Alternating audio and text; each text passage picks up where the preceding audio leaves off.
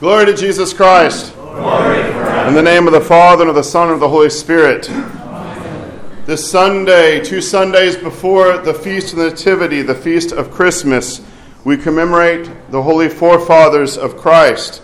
And on December 17th, we commemorate the Holy Prophet Daniel and the 3 holy youths. If you had any question as to whether I was going to preach on a prophet this morning, as I have been over the past few months, well, if you were a betting man, you probably would have won some money. The Holy Prophet Daniel, of course, is my namesake, who was born and named for this particular prophet.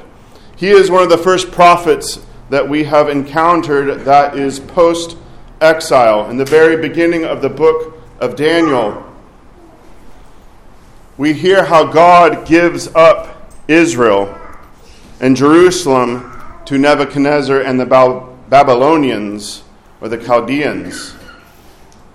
The Lord gave Joachim, king of Judah, into Nebuchadnezzar's hand, with some of the articles of the house of God, which he carried into the land of Shinar to the house of his God, and he brought the articles into the treasure house of his God. This reminds us of the time when the Philistines had stolen the Ark of the Covenant, when we talked about the prophet Samuel. Israel has been shamed, has been broken. In fact, the very articles of the temple have been brought into the heart of Babylon.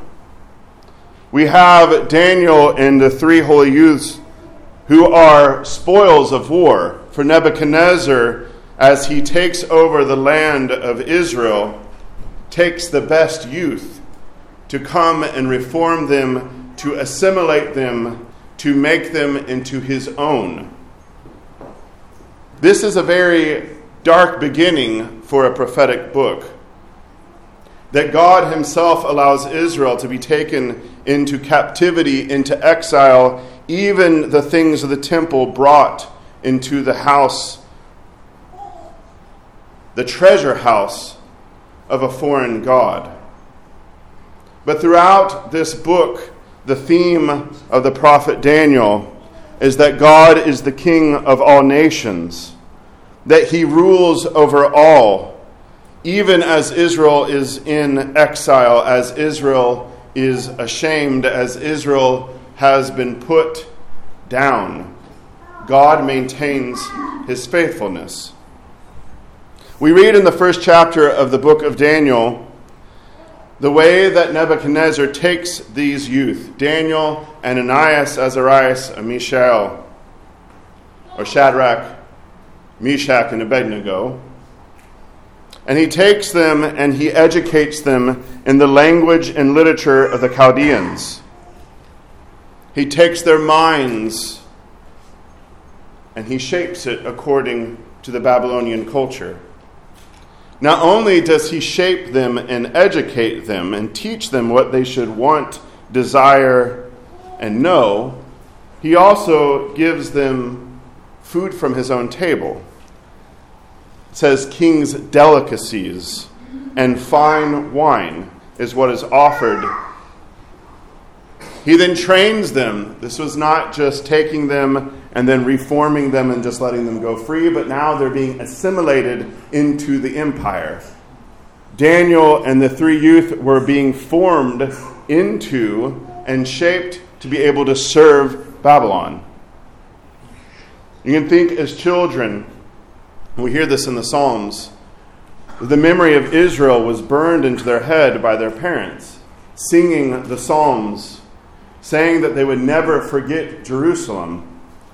And here they are being raised far, far away from home, without their parents, where they're taught how to speak, how to act, how to dress, what to eat, what to do.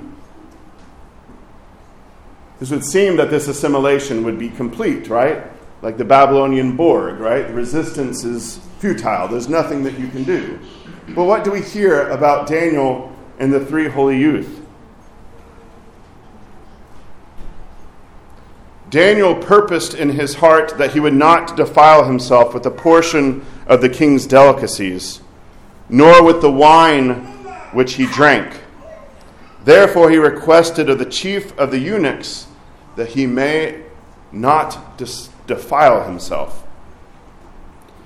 Daniel and the three youth choose to eat vegetables and water.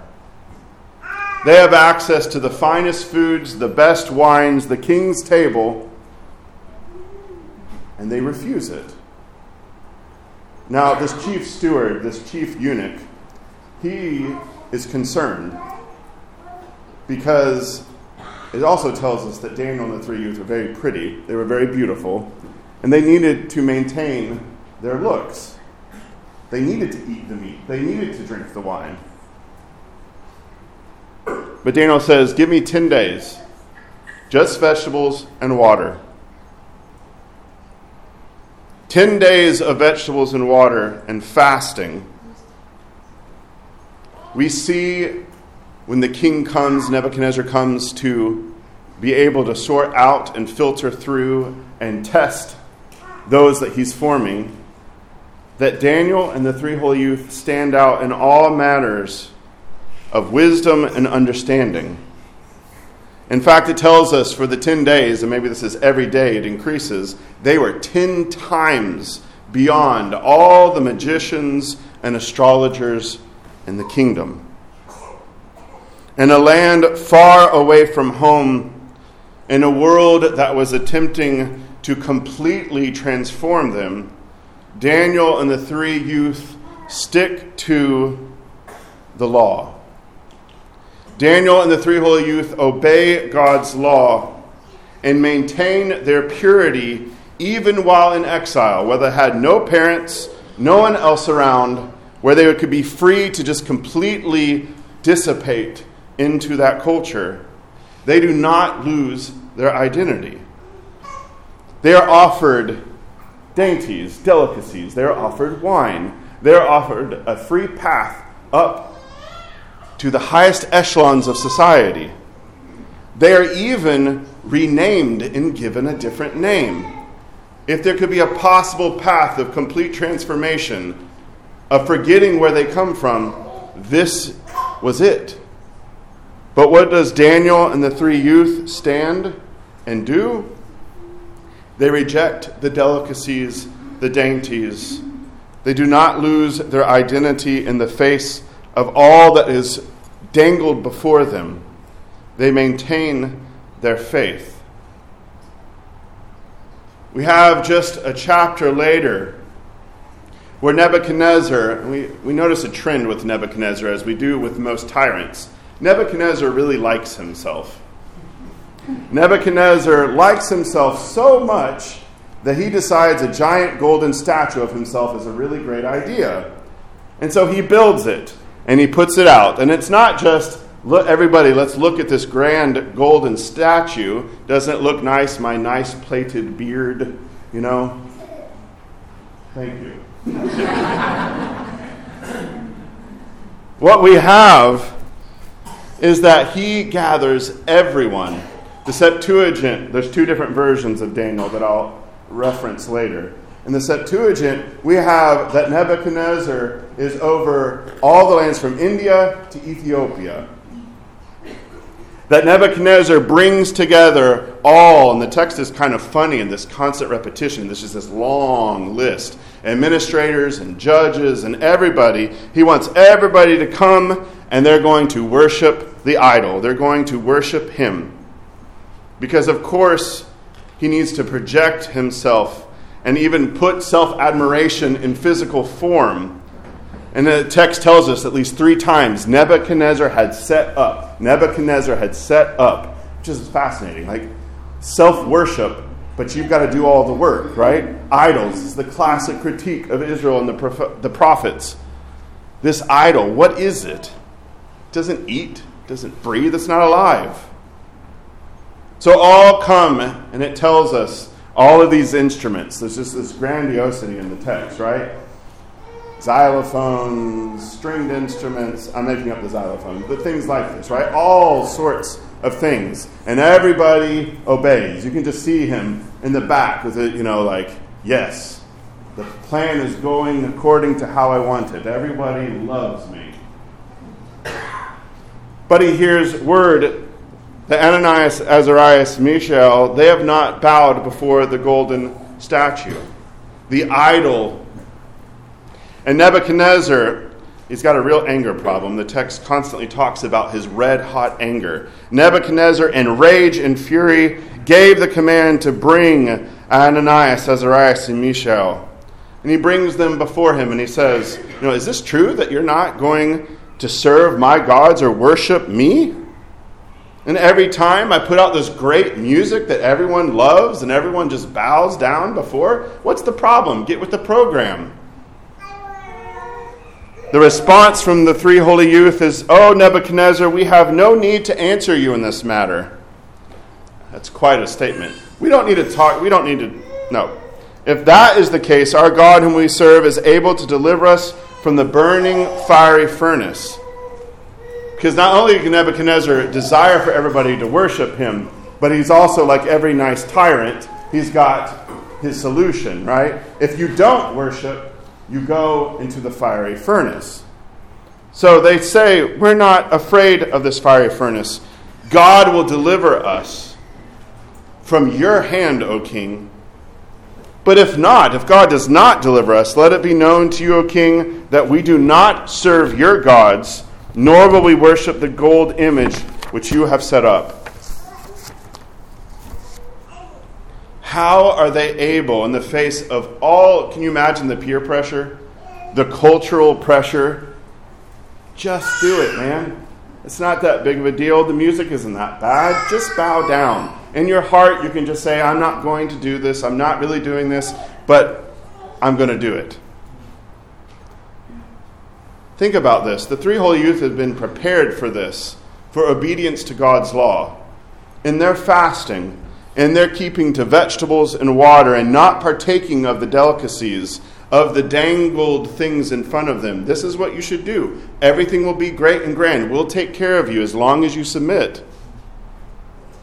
The three holy youth, in their preparation and obedience to God's law by fasting, are able, through vegetables and water, to be prepared for the pressure, the peer pressure, and for ultimately the fire.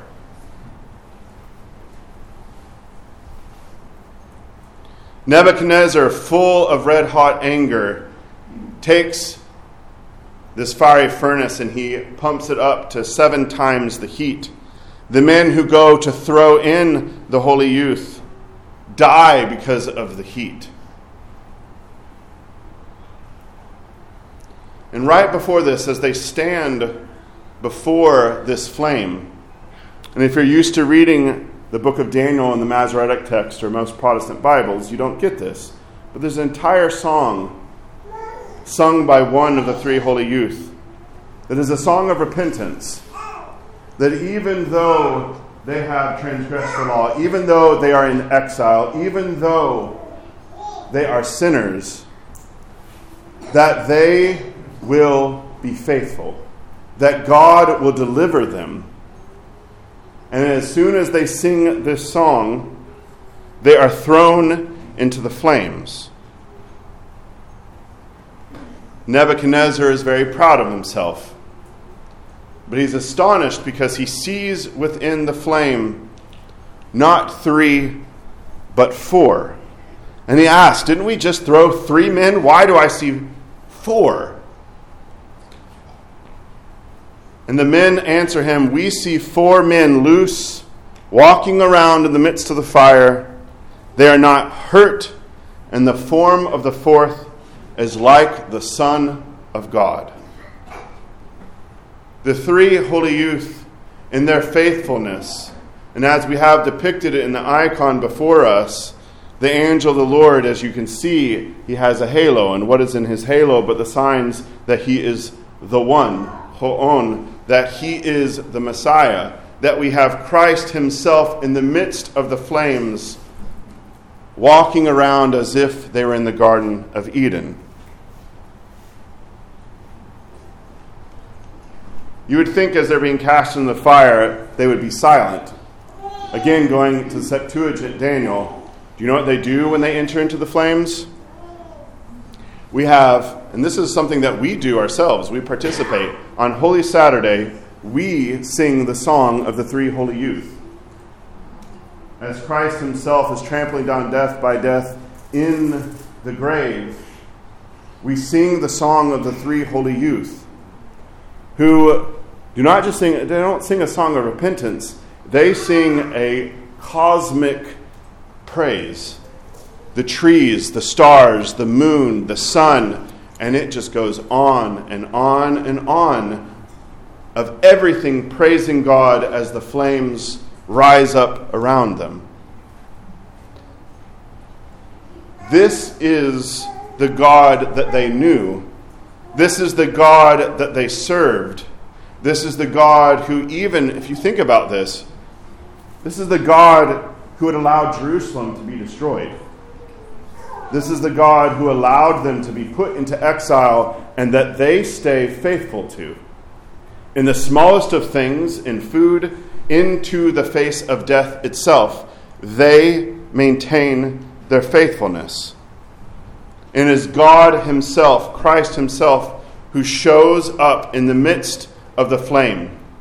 That God is king even amidst the red-hot anger of tyrants and of those in this world who do not understand, who do not know, and will do everything in their power to make one submit or even to destroy them. When they pull the three youth out, they saw the fire had no power, not a hair on their head was singed, and you would know because burnt hair smells really bad. There's not even a smell of fire on them. And Nebuchadnezzar, as he does this throughout many times in the book of Daniel, he sings a hymn of glory to the God of Shadrach, Meshach, and Abednego, of Ananias, Azarias, and Mishael. But this tyrant doesn't really get it, because he says everyone should worship this God. And you know how he ends it? I make a decree that any people, nation, or language which speaks anything amiss against the God of these three holy youths shall be cut in pieces, and their houses shall be made an ash heap, because there is no other God who can deliver like this. Nebuchadnezzar does not learn his lesson. Nebuchadnezzar still wants to burn everything around him. Nebuchadnezzar is still so obsessed throughout the book of Daniel with himself that he, as he walks around one day a few chapters later, glorying in all of his glory, God has to say, okay, you have not learned your lesson for the first multiple times. I showed you what your dreams meant. I delivered the three youth. Now, Nebuchadnezzar is made to walk around and act like an animal. He's returned to a state that he's supposed to be above for him to be able to repent. So, brothers and sisters, as we hear about the three holy youth and their faithfulness and the purpose that Daniel made in his heart from the very beginning entering into exile, let us strive to maintain our faith and our identity in a land of exile, in a land that seeks to shape and form us and offer us all sorts of things. But it's exactly through the very small practices of the faith and faithfulness to them that we keep Christ and the Scriptures ever before our eyes, that we say our prayers, that we come to confession, that we keep as much as is in our power and in our physical abilities to keep the fasts and the feasts of the church, that we in exile here keep the song of Jerusalem in our heart, so that if it was ever a possibility of flame, of fire, of death, that we know and have practiced our hearts to pronounce and to witness that God is King, even in the midst of all adversity, while others around us turn and worship the idols of the age, and while it may mean and seem to be utterly depressing, that we can have the example of the holy prophet Daniel and the three holy youth, that we sing in exile, that we sing in the fire, that we sing to the Creator God who enters into our own exile in order to return us home. that we sing to the God who enters into the flame in order to deliver us. This is what we hope for. This is what we pray for. This is what God has done from time immemorial to those who are faithful to him. In the name of the Father, and of the Son, and of the Holy Spirit. Amen.